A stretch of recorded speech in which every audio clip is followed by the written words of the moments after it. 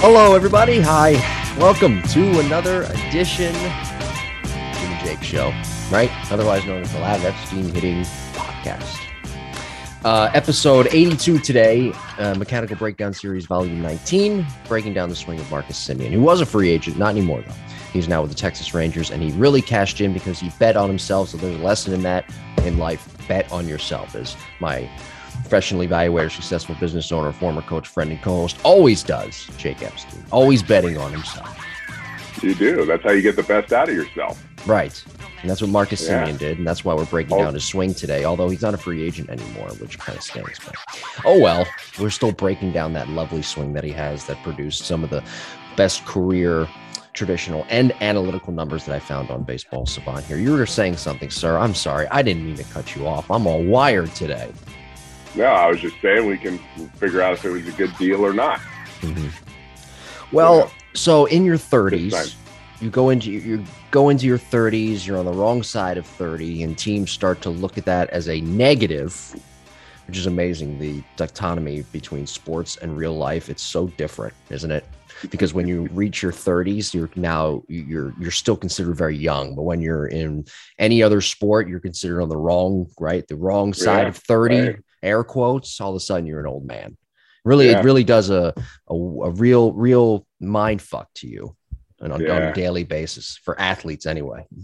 Yeah. Yeah. It is 27, 28, you're in your prime. But if you're, an entrepreneur, a professional, or you had a job, the 20s, you're still trying to figure stuff out, and then you start to mature when you're in your 30s. So some of us do. Yeah. Yeah. So be an athlete, make a ton of money in your 20s and early 30s, and then you can do whatever you want when you get now. You always advocate for like a guy like Bo Bichette to retire at 35. But see, he has his whole life ahead of him, though, at that point. Right. So what's he going to do?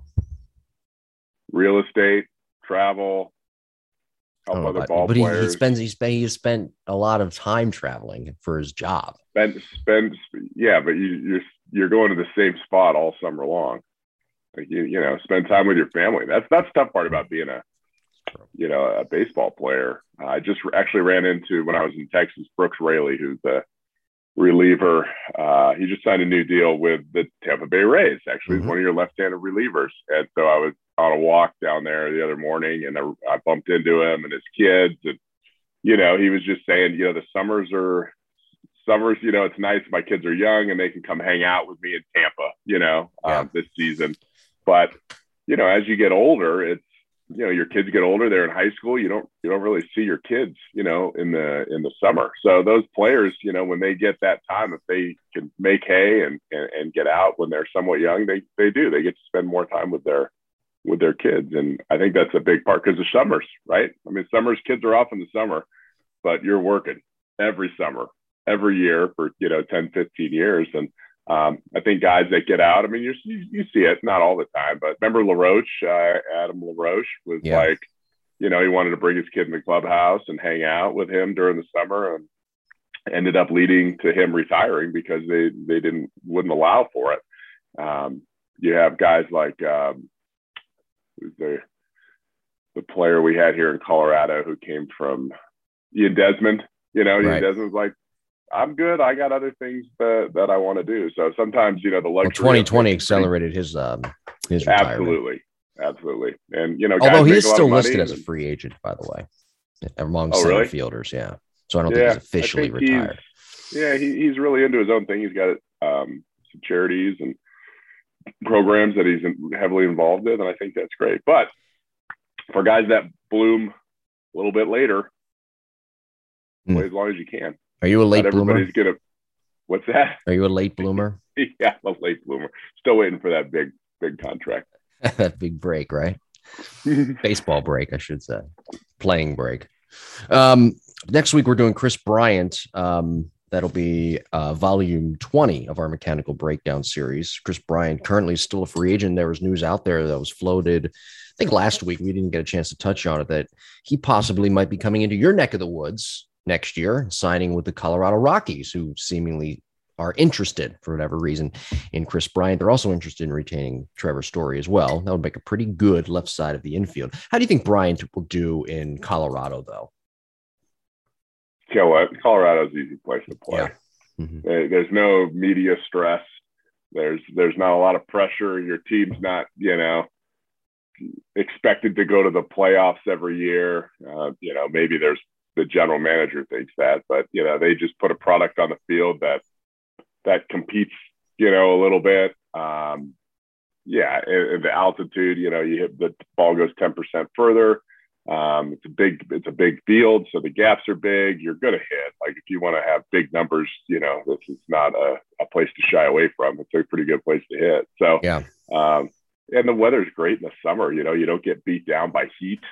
There's things to do. It's a great outdoor state if he likes to fish or he likes to hunt. A lot of guys will retire here, so I think he would truly enjoy being here, unless he wants to be on a contender. Unfortunately, the Rockies are going to have a hard time contending in the National League West. They just the other three teams are spending a lot of money, making their clubs better. And the Rockies really haven't done that, and so it's going to be tough to compete with the Giants, Dodgers, and Padres. It's just tough. Yeah. You gotta find a way to compete either in an elite farm system or you're gonna have to go out and spend money. And I don't think either of those are really happening in the short term here in Colorado. Well, next week we're going to be breaking down Chris Bryant, and we'll do a retrospect sort of his career and kind of look at the future, a peek into where he might sign, and of course if F would sign him. I think I know the answer to that. Don't say it though. Got to save it for episode 83 next week. By the way, when you were talking to Brooks Raley, did he mention anything about the lockout? I almost said lockdown. The lockout, did he say, hey, we're almost there, or hey, we're not going to play this year? Or, I don't know. Or hey, I don't care. He really didn't go that far. It was more about, the DH and, it just seems like everybody's making, enough money that, it'll be a little bit about money, but it's a lot about the other things, with I can't think of them off the top of my head, but the DH and the expanded playoff stuff and the expanded playoff money and not for it, by goes. the way. Not for it. What's that? Not for expanded playoffs. Yeah, not it's for so it. long. I don't. If you want to do a 150 game season, maybe that helps out, a little bit. But that's a long year for I don't like. involved. I don't like this idea of everybody makes the playoffs. This participation trophy playoffs. I don't like it. I think that's what really hinders hockey and the interest in their postseason. And I think the NHL should have changed that a long time ago. And I hope baseball doesn't go that route. I hate that the NFL has done it now too, adding that extra playoff team. But at the end of the day, we all know it's about that TV money. Yeah, it is. Playoffs are more fun to watch. The problem is, football players play. I mean, hockey players don't, but football players, they play 17 weeks.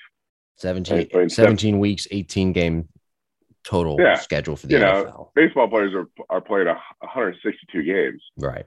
Like that's got to matter for something, right? Otherwise, play 70 games. Right. Because if you play all those games, after a while, you figure out who the better teams are, right? Who the top teams are. So you don't need to let a team that's 20 or 30 games behind you in the playoffs, and then all of a sudden, maybe they get hot or maybe they make a pick up at the very end and sneak in and I don't know. I'm not going to say it's not fair, if you let in more teams, but that long season has to count for something. Right. I mean, we had the Dodgers and Giants won 103 games each or 102 games each or 106 games, whatever it was. Like that's, it's good that the Dodgers got in. We'll put it that way. It's good that they were able to have a great season and get in because of the wild card. But adding extra rounds more than that is, it's rough. And on Baseball Savant too, and MLB.com, they don't even have the players' faces anymore and news about the players. So, I mean, they're like, it's like the movie The Replacements. I did see this on Baseball Savant though, when I was doing Marcus Semien research. Alex, did you know this? Alex Rodriguez in his career, he's not clutch and he's this and he's that and he's the worst human being ever to live. Yeah. Did you know he hit 24 grand slams in his career? Wow. Pretty incredible, right? I know he played a long time. Incredible. He played 20 years, but 24 grand slams in his career. Unfortunately, he didn't do it enough in the postseason, but nevertheless. And that's all anybody remembers. Right. 24 grand slams, though. It's not bad. That's a lot. I know. I have a question for you. I heard this week, and we're going to get to a listener question and a good one, too, as it pertains to Freddie Freeman here in a moment. But I heard this term this week. Let's expand on this. This is fun. Using the term born to hit, right? You hear scouts use it all the time, and you hear some general managers use it and baseball people. Born to hit. What does that mean? And you hear coaches, obviously. What does that mean to you? It means that when they were born. Oh, God. I know where you're going. Oh, God. Now, it means guys that they just, I mean, sometimes I see it on Twitter. I'll see like a 5-year-old girl taking a swing, and I'm like, oh, what? Like, that's not normal. Born to hit. You know, or little kids, you know, little boys playing wiffle ball, and you're like, what? Yeah, born to hit. Some people find the barrel. Some people consistently find the barrel, regardless of what they're thinking and regardless of what their feet do and their stances and where they hold their hands. They can just hit. And I run across those people, very few and far between. But it's kind of neat to see really at the young ages. It's cool to see like at that 12, 13, 14, where it's like they're just starting to mature a little bit. And it's just, they're just natural ball to, stick to ball kind of people. I had Bailey Hempill in the last couple of days at the lab as she gets ready for, her Olympic tryout. And, she's we were having a conversation. She's rusty, right? She doesn't, college athletes like softball players, they hit every day, Right. They hit, she's got a job, she's working. Mm-hmm. And so we were trying to get the rust off and stuff like that. And I said, you know what, you're just a different competitor too. When you get in the box, all those extra, outside influences, you're able to shut off rather easily. And some people can do that and some people can't. And we were going with, she was a little rusty, so she was a little late. I mean, we had the machine cranked. I mean, if you've ever seen like softball come out of machine at 72 to 74 miles an hour, it's like stupid, mm-hmm. Like you don't even see it. And, so we're working at that velocity because, Abbott's going to be pitching to her, from, releasing the ball at like 30 feet and throwing 72 miles an hour. And it's crazy. But, at one point I was like, hey, how about you just like square a couple up? Let's not think about where your hands are. Let's not think about if you're drifting or your hip or this. How about you just like compete with this machine right now? And all of a sudden the thoughts went away and boom, it was barrel. And, obviously when you're an All-American and SEC player of the year, then you probably have that born to hit in there a little bit. But I totally agree. Some people are. Some people work to hit. Pete Rose worked to hit. Jimmy T worked to hit. Yeah, and still didn't work. I worked to hit. I worked to try to hit, and some people it's what they're supposed to do. And I totally agree with that. And granted, what you don't know is those guys work their tails off, right? In order to do that, but they probably have a little bit better vision and quicker response time, eye-hand coordination than most people. It's funny, we have this little light system at the lab that we use for eye-hand coordination. How fast, you have 4 lights, and I have them get into their like defensive stance. They're kind of crouched over, ready for a ground ball. And then one light is blue, and then the others are distracting lights. Right. And they have to hit them, and it counts you off if you hit the wrong color, right? You get a minus. But how many can you get in 30 seconds? Mm-hmm. And when I look at some players that are like really explosive hitting, like they hit the ball really well, and then they come over there, it's amazing how quickly their response time is from their eyes to their brain to their hands compared to other people their age. And there's could you call that athleticism? Are they better athletes because of that? I don't know, but they process information faster. And the faster they process the information, they're also processing that information of that pitch faster. Do you use that with professional guys? Would you use that with pro guys, college guys as well? That apparatus, that vision absolutely. Training, whatever it's called. Yeah, the faster you can get information from your eyes to your brain to your feet or to your hands, the faster those responders are, the better athlete you're going to be. I mean, you can be a tennis player, or Right. you're just reacting faster so to the information. I don't want to sound ignorant. What is it called exactly? Because I don't want to. We use one. There's one called FitLight. Okay, FitLight is one of them. Okay. We use Blaze Pod is another one. So that's real science that's applicable or applicable. Sure. However you say that sure. word. Yeah, that's real science that's actually applicable to hitters and baseball rather than just some word salad type science that you see on social media. Yeah, sometimes you see it at strength and conditioning, speed training. You'll see them set up, like a matrix, of like 6 of these, and they got to go from one to the other, using their feet. So you can use it as a workout. It's used for different things. We use that. Depends if we want to tire them out or not. Usually we're pretty tired taking a lot of swings for an hour and a half, but we're using it for cognitive feedback and how quickly we can process information. I'm not just saying this because you're my podcast partner, friend, co-host, professional evaluator, successful business owner. How you're not with a major league organization as a minor league hitting coordinator is beyond me. It's beyond me. I don't get it. Well, I think it's because that you just came up with an innovative. I mean, that's probably why. Yeah.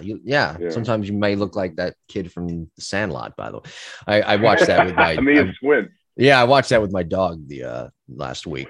Yeah, that's another good movie. That people keeps are going to think quiet. you have bodies stored in the walls of your house. It keeps everybody quiet. The Sandlot and Home Alone. Those are two movies that I don't hear any squeaking, no dog noises, nothing. Good movies that we can put on and keep everybody calm. Home Alone is playing in the other room of my house right now. Oh, really? Yep. Yeah, it's a good one. I already got my Home Alone fix for the holiday season. All right, let's get to our listener question here. And again, by the way, where can they use that scientific piece of training? Where can they use it? It's all part of our membership training at the Lab BCS in College Station. Holy shit! Yeah, we could early promo. We got it all going on down there. We implemented a new program for the younger classes, for the elementary classes. So they hit for half the time, but then we get them out on the field and we work on footwork and playing catch and fielding ground balls and learning how to play different positions the right way. And the kids are just totally digging it down there. And it's really great because sometimes you get 8, 9-year-old kids in the younger classes, and you can only take so many swings. So, it's amazing you get kids that age and they don't know how to play first base, what foot to use. And they don't know where to throw the ball when they get it. So we've kind of added a little bit more baseball IQ to our elementary classes. And that was a lot of fun because the weather's good there. It was only like 75 every day. And people can find the Lab BCS in College Station, Texas. The address, 2018 Peach Creek Road, College Station, Texas, 77845. The phone number, 979-985-4462. Or you can just log on to, I forget the website. I can't remember now. It's so difficult, the Lab BCS. That's what it is. Yeah, that's what it is. I mean, you can just type it into Google. Boom. It's going to come up. You could, which is what I just did. You can call us from there. You can click a link. You can view our 100% rating because we have good information and great instructors. And of course, the prices of memberships and whatnot. That group trading model is so cost effective for the player for the amount of reps and information that they get that it's fantastic. All right, we got our Lab BCS promo. Got it out. We've got one more promo at the end of the show, but that's for a different Epstein hitting promo. That's for the Epstein Children Christmas Fund. That's right. All right, let's get to our listener question. This comes to us from Mike. Oh yeah, by the way, JJ wrote us in, and he says happy holidays. So happy holidays. Keeping it easy, JJ. That's right. He said he didn't want to interrupt our mechanical breakdowns with questions. He's like, just get to it, boys. Right. Can't blame him. All right. This comes to us from Mike. Don't know where he's from. That's okay. But it's from Mike. And he writes, Jim and Jake, I enjoy the mechanical breakdowns. Great stuff concerning Freddie Freeman's barrel dump.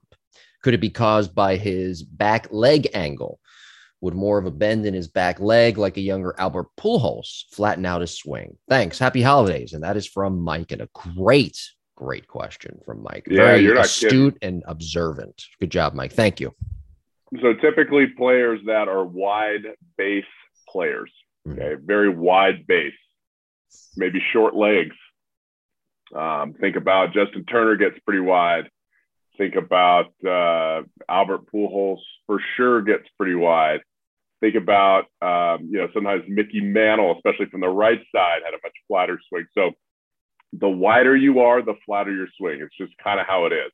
The more narrow you are and the less you sit down and get closer to the ground or closer to that low pitch, the more you have to drop the barrel to get to that pitch. So, you're using your hands more if you're upright to get to lower pitches. If you're taller, you're saying. If you're taller, right. Freddie Freeman has super long legs. Like, he's a tall guy, but he's all legs too. Like, he probably has a 36-inch inseam, maybe even more.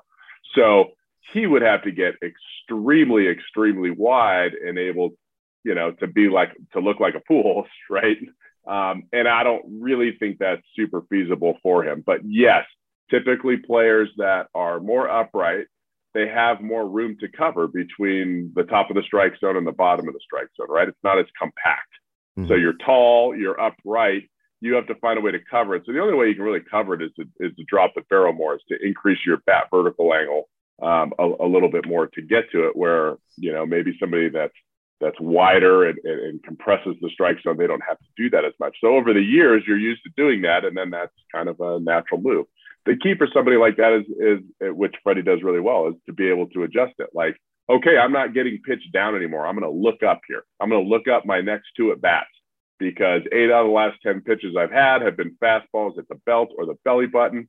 Mm-hmm. I need to be able to keep my barrel up, regardless of how wide my base is or how much I sit down on my back leg. I got to be able to control the barrel.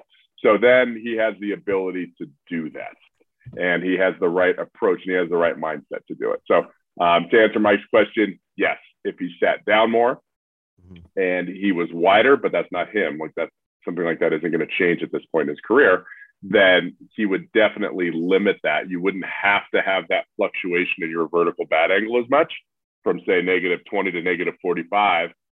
Somebody like Pujols is probably like -20 to -30 or -35. He probably only has like a 15-degree window that he has to do, where somebody that's taller might have like a 25 or 30-degree window between their vertical bat angle. So yeah, absolutely right. The more you sit down, typically the more upright your spine is, and the more upright your spine is, your posture is more upright, the flatter your swing is. Pujols was the best. My dad used to say this all the time. This guy's the best high ball hitter I've ever seen. Mm-hmm. Like, when he came up his first 10 years or so, he never missed a high pitch. And he was just set up for it. His body was set up for it. His stance was set up for it. His swing plane was set up for it. That's what we're good at.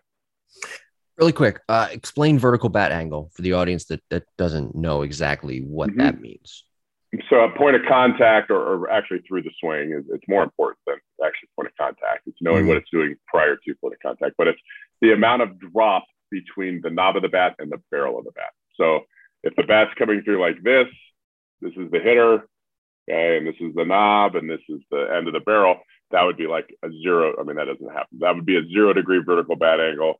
And then as the barrel drops, that'd be like a -45-degree vertical bat angle. You kind of want to be in that -20, 25 degrees. I mean, how important is that if it relates to attack angle? Very important. Yeah, it's one of the most crucial pieces. Typically a player that has a flatter attack angle, how much they're swinging up or down at contact, they'll compensate that with a vertical bat angle. So they'll drop their barrel. If they're not swinging up as much, they'll drop their barrel a little bit more to get to the bottom of the ball. Vice versa, players that swing up more, it's really important to try not to have too much of a vertical bat angle, because if you have a high attack angle and then you have a high vertical bat angle, you end up slicing a lot of balls to the opposite field. So you want it to be the opposite, pretty much, kind of balance it out. Typically, they balance themselves out. So really, vertical bat angle relates more to launch angle rather than attack angle. It could. Yeah. Yeah. I mean, it really, they go together. So a lot of times, for instance, probably not as much. If a player has a really big vertical bat angle, meaning they drop their barrel a lot, they'll have a really high high launch angle to the opposite field. Sure. But they'll have a low launch angle to the pull side because they kind of come up and around it more. Yeah. And that's the worst thing that could possibly happen as a hitter. We want to have high launch angles to the pull side and lower launch angles to the opposite field. Jimbo Podcast21 gmail.com. That's our email address. Thank you, Mike, for the email. I'm glad you brought up launch angle because there's something in regards to Semien that I want to bring up with his launch angle. And I think you might find this pretty interesting. A lot of StatCast advanced batting statistics I'm looking at over here that I want to bring up to you. Don't forget to like, subscribe to the show, our YouTube page, Lab Epstein Hitting Podcast YouTube page, to watch full episodes, et cetera, et cetera. You know the deal by now. You know what it's like. Okay? It's everywhere. It's everywhere. We're like Rogan. Getting there. Yep. We're getting there. We're almost there. Almost there. So Marcus Semien. Oh, and follow us on Twitter, too, at Jim Tara, at Epstein Hitting, and Instagram, same handles. So that's what we're breaking down today. Mechanical Breakdown Series, Volume 19. Marcus Semien, who was a free agent, not anymore. Took a one-year deal with the Toronto Blue Jays last offseason. Probably could have gotten maybe a 2-year deal, but got a 1-year deal and really produced. But some numbers I find pretty interesting. Age 31, he was 31 in 2021. He'll be 32 when the 2022 season, if ever, comes about. His barrel percentage, ready for this, Ep? I'm going to give you a lot of numbers here, so I hope that I know you can react, but if I'm giving too many numbers, please tell me to shut up. Do the audience a favor. Barrel percentage, 9.8%, highest of his career. Exit velocity. I like that stat. You don't like it. That's probably barrel percentage balls in play. Right. So you think it's too broad. Right. I agree. It doesn't. How many times do you swing and miss? That's not included in swing percentage. How many times does he foul balls off? That's not included. I watched some videos of Semien today. He fouled off like 4 good fastballs in a row. That's not affected in barrel percentage. Well, strike percentage. If I'm not mistaken, I'm going to go on a little bit of not a rant, but I'm going to expand on this. Okay. If I'm not mistaken, Joey Gallo had a really high barrel percentage. Are you going to keep ranting so I can look it up while you rant? No, I'll look it up while you're doing. I think you're probably right. And now his strike percentage was 20.2. Semien. Mm-hmm. So his what? I'm sorry, strike out or no strike percentage. His K percentage. Okay. This according, by the way, everybody to baseballsavant.com. The website without any players' faces on. Is exit velocity, average exit velocity. Highest of his career, 89.8. Max velo, 109.5. Also highest, whatever. Launch angle. Now, here's what you might find fairly interesting. And this could maybe go with when we look at his swing, his vertical bat angle too. Launch angle, highest of his career, 20.3. Previous high was 19.3 in 2020. That was up about 4 points from 2019 when it was 15.2. So what does that tell you right there? What the launch angle? I don't want to put too much stress on the launch angle. I believe more in attack angle than I do launch angle. That's just me. What does that launch angle, though, climbing year to year, last 2 years and hitting its peak right now of his career, 20.3, what does that really tell you about his swing and the adjustments he's made? Oh, geez. It could be, there's so many different ways to get balls in the air. Mm-hmm. There's, it's taking into consideration your misses. So he's changed his misses from ground balls to fly balls. Essentially, that's what he's done by changing that average launch angle. So is he extending lower? Some people can swing down or finish down a little bit more to stay at the bottom of the ball. Some people dump their barrel a little bit more to get to the bottom of the ball. So yes, what you said with attack angle, hitting the ball in the air or hitting the ball on the ground isn't necessarily as simple as, I'm going to swing up or swing down more. Right.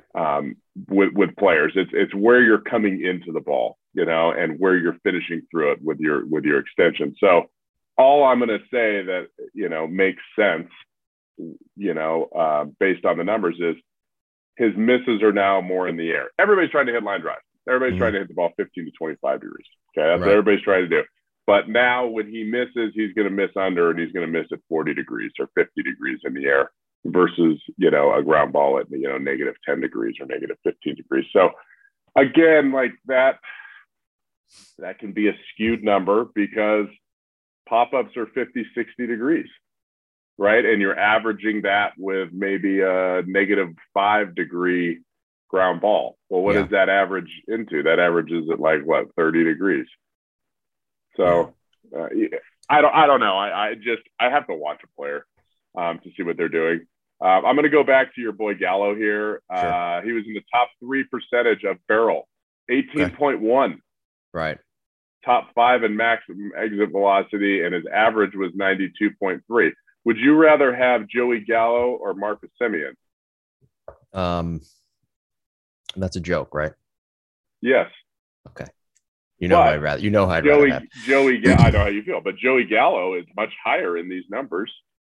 Well, that's my point. That's why, and I'm glad twice as often. I'm glad you're bringing this up.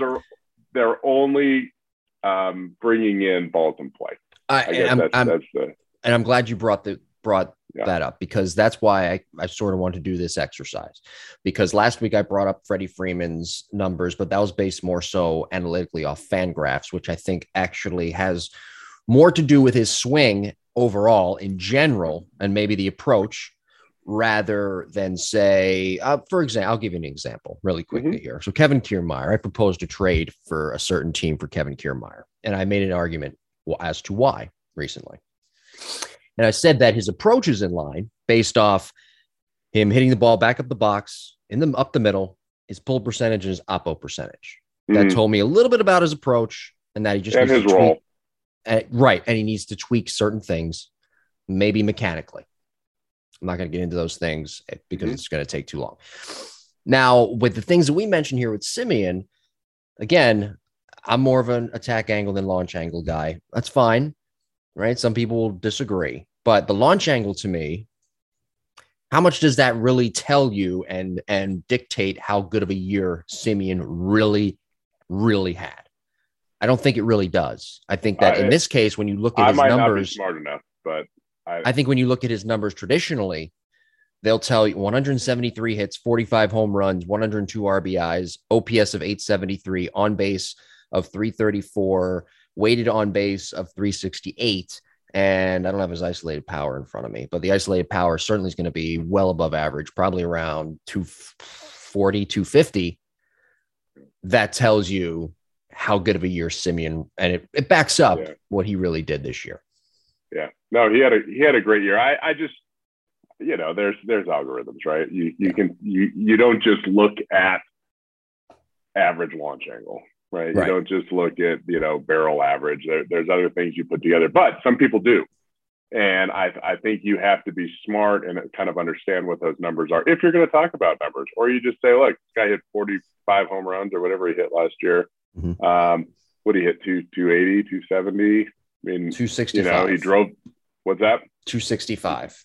265. Yeah, he drove in runs. He scored a lot of runs. He was in a really good lineup, and he was in a good park to hit. So, was this an anomaly kind of year for him? I don't know. Only time will tell. I will say, we'll look at his swing.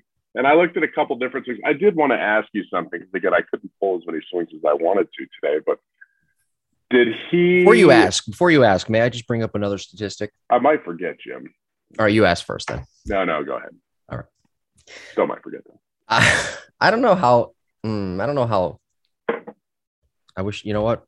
Hold on. Let me do quick math here. This is quick math. Hold on. Said no one. Okay. All right. So last year, Semien saw, and this is according to Baseball Savant, so I don't know. You can take it for what it's worth. It's a good website. I like it. I always read it, but yeah, I like it. We did an episode on it too for those listening and watching. So go back. Long time ago. Go back in the archives. It was like almost 2 years ago at this point. 1,614 fastballs Semien saw in 2021. I did the math. Breaking balls, off speed, total. He saw 1,000. I'm sorry. I can't read it. Okay. So breaking balls and off speed total. He saw 1,262. So he saw more fastballs than he did. And that's to your point in the lineup he was in. He saw more fastballs in 2021, third most in his career, behind 2019 and 2016. Got a lot of fastballs.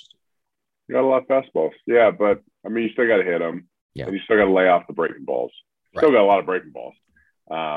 And he was in there, but to your point though about the lineup he was in too, he had a lot of protection, and he got a chance to see a lot of fastballs. He was hitting behind an MVP. He absolutely had a much better lineup last year than he had his entire career. So, how is that gonna come through when he's gonna be the dude? I guess they got other dudes. They have one other dude. Two other dudes. Who's the other dude? Oh, I'm not gonna tell you. We did a mechanical breakdown series. Are you talking about the Blue Jays or the Rangers? Rangers. Oh, okay. They got one dude. They got Seager. I don't know anything about the Rangers, unfortunately. I'll have to dig into that a little bit more. But, all right, you're right. He's going to be the guy. He and Seager's the guy. Hopefully Seager stays healthy, and then it's not just Semien in there. I think it'd be awesome if they got Trevor Story to throw in there too. That'd be pretty sweet offensive lineup in there with some speed. So, I think what was his contract? Semien's contract. What did it come out to? Shit. 4 years. No, I think it was like might have been 5. Oh, really? Yeah. For whatever reason, when I was doing some prep for the show today, I hold on, I gotta look. I thought he signed a 10-year deal. Well, that was Seager. That one. A 7-year, 175. Wow. So I said somebody the other day. I said Chris Bryant should get probably 5 over 100 plus. I mean, Chris Bryant should probably get like 7. I'm probably wrong. I probably shortchanged him because he's flexible defensively too. He's very flexible defensively. Well, Semien is too. Semien can play some other positions. Right. So I'm thinking maybe for Bryant it should be like 7 over like 200 million. But anyway, go ahead. I'm sorry. No, what I was going to say earlier was how did Semien finish last year? Is that your question? That's my question. Like, what was the last? So his swing looked a little bit different early in the year versus later in the year. Like when they were in Florida, it seemed like it was a little bit Tampa Bay, a little bit flatter, a little bit more extension. Right. Where later in the year, it looked like he was swinging up a little bit more, and kind of had a little bit more barrel drop and less extension out in front. So this one here's the swing we're going to look at, the cool swing, because it's a breaking ball. Hold on. I want to answer your question. Yeah. I don't want to rush you. You can edit. We can always edit this. I'm not editing shit. You can edit. I'm just kidding. Okay. The home and away splits, by the way, I'm not really counting because they weren't really home. No, I just mean the last 6 weeks of the season. Does it break up? So he hit between April and March, he hit 211. In May, he hit 368. June hit 264. July 239. August 237. September, October 260. But there was a lull in there between, I guess, a stretch. Yeah. I don't know. I'd say like probably a 4-week stretch, if you want, however much weight you put in batting average between July and August, maybe where he dipped just a little bit. And that's probably why his batting average came out to where it did at 265. Yeah, because the part where I really liked where his swing was, they were playing in Dunedin, or I don't know. It's the Tampa, the spring training complex? Dunedin, yeah. Anyway, he was hot. Like he was so hot. He was hitting doubles, home runs, like everything, left center, right center. hitting it high, hitting it like he was all over the place. So it was really great. And then late in the year, but again, it was whatever, I don't know how late in the year, he changed, but as a hitting coach, I guess that's what you have to really, a good hitting coach should see that trend. Here's where you are. I've said this before. Dave Winfield. Oh, was it Dave Winfield? No, I don't know. I think it was Dave Winfield. He used to videotape himself when he was in a hot streak, like talking to the camera. Hey, Dave, this is what I'm feeling today.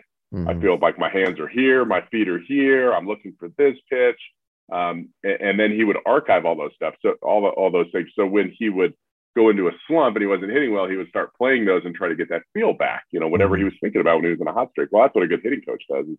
Let's see what your approach is right now. Like, where's your barrel? Where's your extension point? Where's your timing? Where's everything?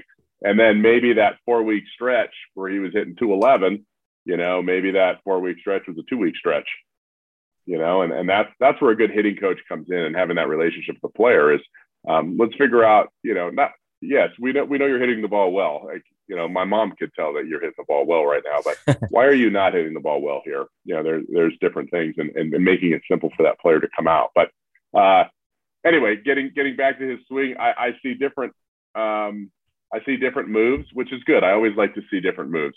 I like to see when guys get fooled.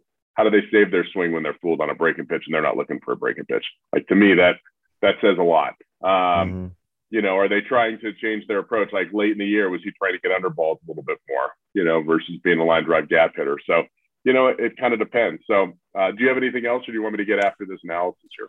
No, I'm good. Ready? We're going to get after it in 3, 2, 1. Here we go. All right. So we got Marcus Semien here in the greatest uniform ever.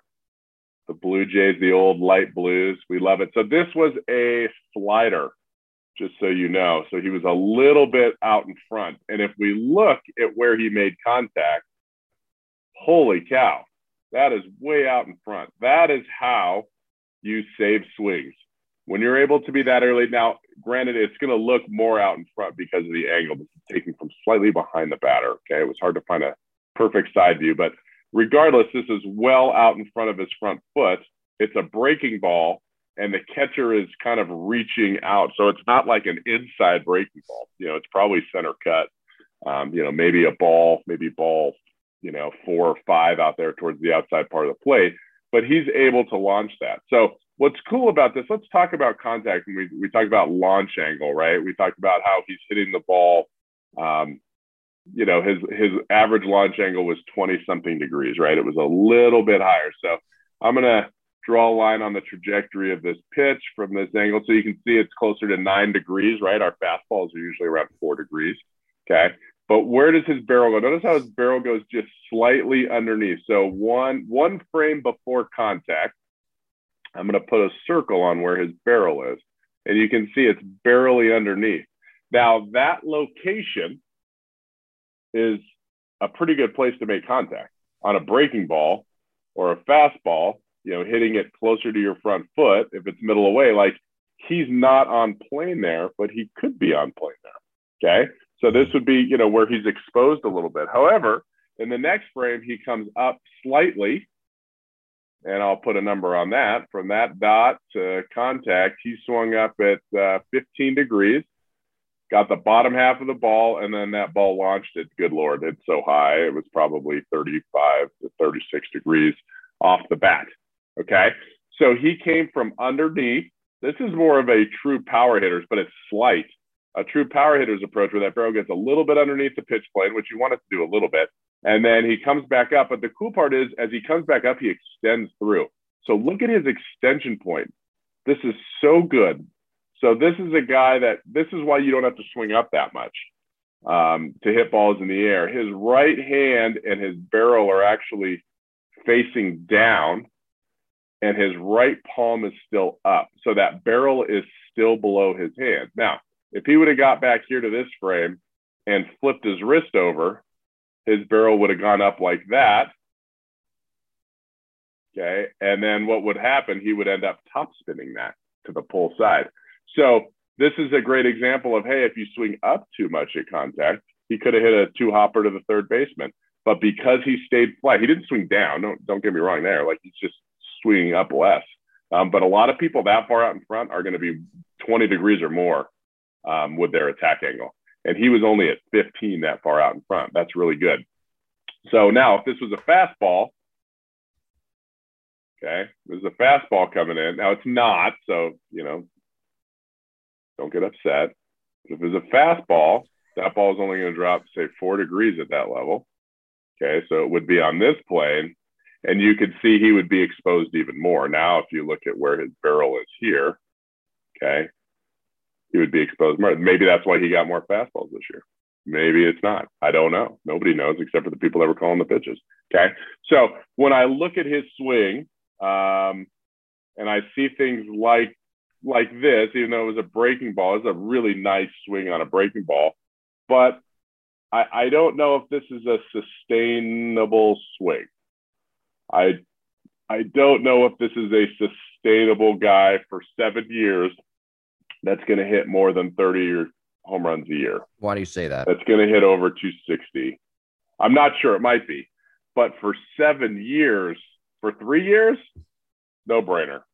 For 7 years, because what happens is you have to have elite quickness to make these little adjustments when your swings on them. And we're looking at one swing here, by the way. Okay, so I'm judging all of this on one swing, which you should never do. But based on this swing and some of the other swings that I did see on the internet, there are holes in this swing, and there's holes in everybody's swing. There's holes. There's not holes in like 5 guys' swings in Major League Baseball. Okay. So, and me, there's no holes in my swing. Okay. But breaking this swing down fundamentally. Okay. Fundamentally, I'm going to bring him from, it's excellent, by the way, from stride to toe touch. Okay. Just so good. Front shoulder is still down. Knob is still kind of back towards the catcher. He's still got good separation between his elbows and forearms here. I bring him to heel plant. Front shoulder is still down. Hands are still back. Top of the top hand is at the ear. Back shoulder is still up. There's a gap. There's an opening here between his elbow and his ribs. Then when he goes to rotate, watch how quiet his elbows are. We talk about this a lot, right? Okay, as he rotates, there's still good separation between these elbows and forearms. Okay, the bat, this is what I really like. This bat stays up kind of by his ear. Okay, there's no dump in this swing. There's no dump. That's what I like about this swing is he may have been underneath this pitch, but he didn't dump the barrel to get underneath it. Okay, there wasn't any mechanical issue that caused him to go underneath it. He just kind of got underneath it, maybe because his mindset is, I'm trying to get under pitches, which is maybe why his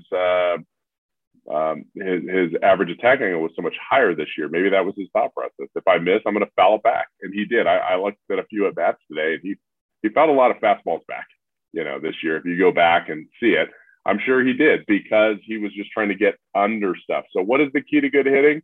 Hey, I'm getting fastballs. I'm fouling them off. Maybe he goes into a slump, right, where he had a rough month. And he's like, you know what? I got to, instead of my barrel coming in this way to this pitch, so I'm drawing lines now, Jim. I know you can't see them yet, but instead of having a plane that looks like that, maybe his plane comes in a little shallower, like this, and like this, and like that. Okay. And then all of a sudden, instead of having a rough couple weeks or a rough couple months of fouling off good pitches, now he's hitting line drives back to the middle. Maybe now he's hitting line drives into right center. And then he's feeling good about himself. And then all of a sudden we can start hitting for more power again. That's the old adage. Oh, you're in a slump, take you back through the middle. Right? That sounds stupid in today's age, right? It does. Like, people don't do that anymore. But why did that get you out of slumps? Because it simplified everything, because you weren't trying to overswing and drive balls out of the park. You were just trying to control the barrel to hit a line drive back through the middle. And probably by doing that, you made this automatic little swing adjustment between the top plane I drew here and the bottom. The bottom plane is the one he's on. Okay. May have come in a little bit back here. I may have goofed a little bit, but you can see he drops down to that other arrow. If he would have stayed up from this arrow to that arrow, okay, I'll just kind of draw it like that. If he would have flattened off that one frame, he likely would have minimized his slump just a little bit more.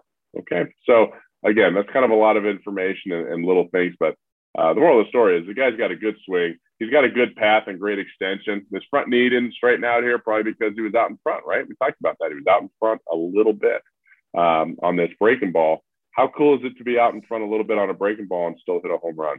Okay. That's why extension without, adjusting the barrel too much, without flipping, or having a right hand connection is so very important. So a couple of things I noticed, and the body types are different, and maybe it's the angle at which this clip is taken.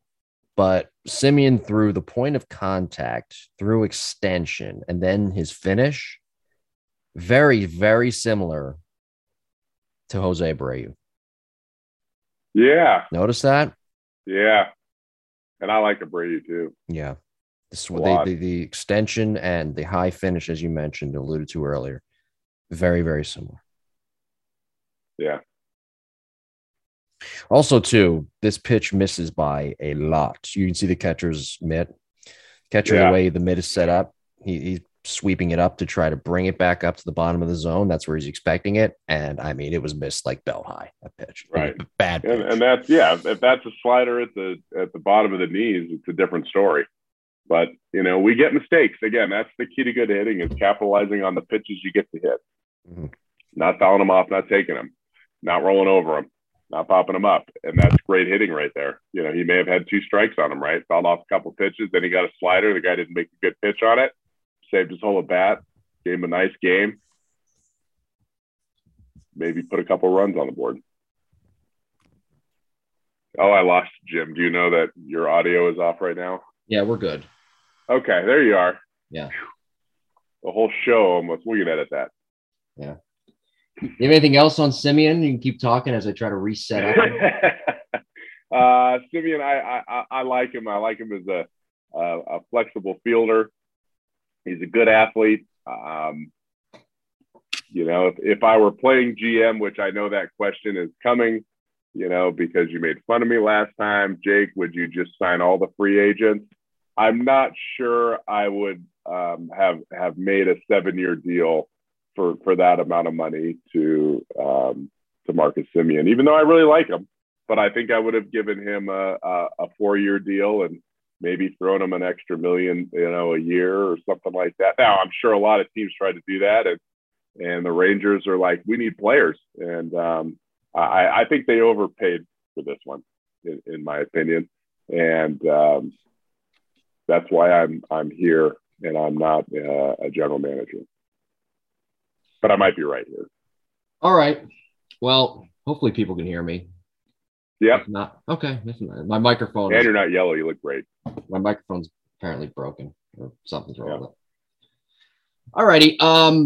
So next week we are discussing good job on that, by the way. We're discussing Chris Bryant's swing, Mechanical Breakdown Series Volume 20. He is still left on the board. Very flexible defensively as well.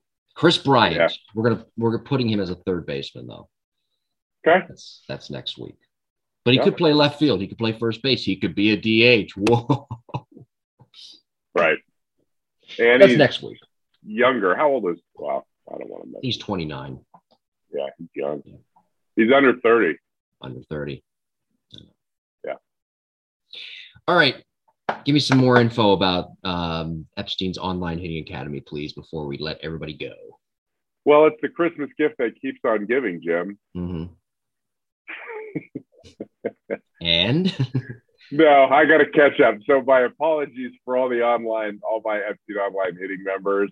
I was very, very busy in Texas the last week, so I haven't had a chance to do them in the last couple of days, but I will get them done. You probably actually got them by the time this podcast airs. But yes, Online Academy is awesome. Like I got a drill library of 80, 100 videos in there. Some are drilled, some big league hitters that you can kind of look at and scrub through and see in slow motion and compare to yourself. And essentially what you do is you video yourself doing during your games.